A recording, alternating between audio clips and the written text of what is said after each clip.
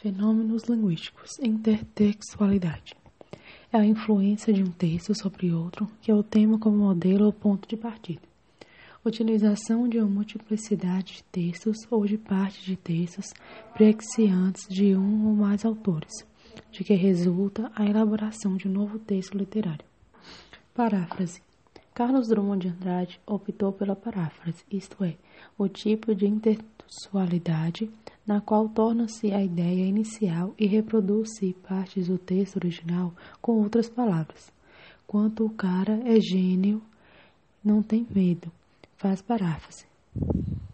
Paródia. Murilo Mendes, poeta modernista, alterou o sentido do texto original, deu um tom mais crítico à poesia e colocou uma pitada de ironia. Essas são características de uma paródia, que nada mais é a intertextualidade das diferenças. Egíptase.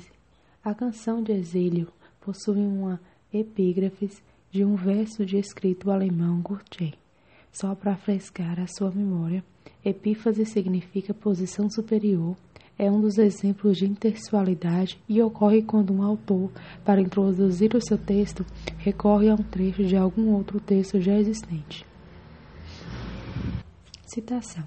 A citação é uma intertextualidade que ocorre quando um autor transcreve um trecho de um texto de outro autor no próprio texto. Geralmente, a citação é marcada pelo uso de aspas.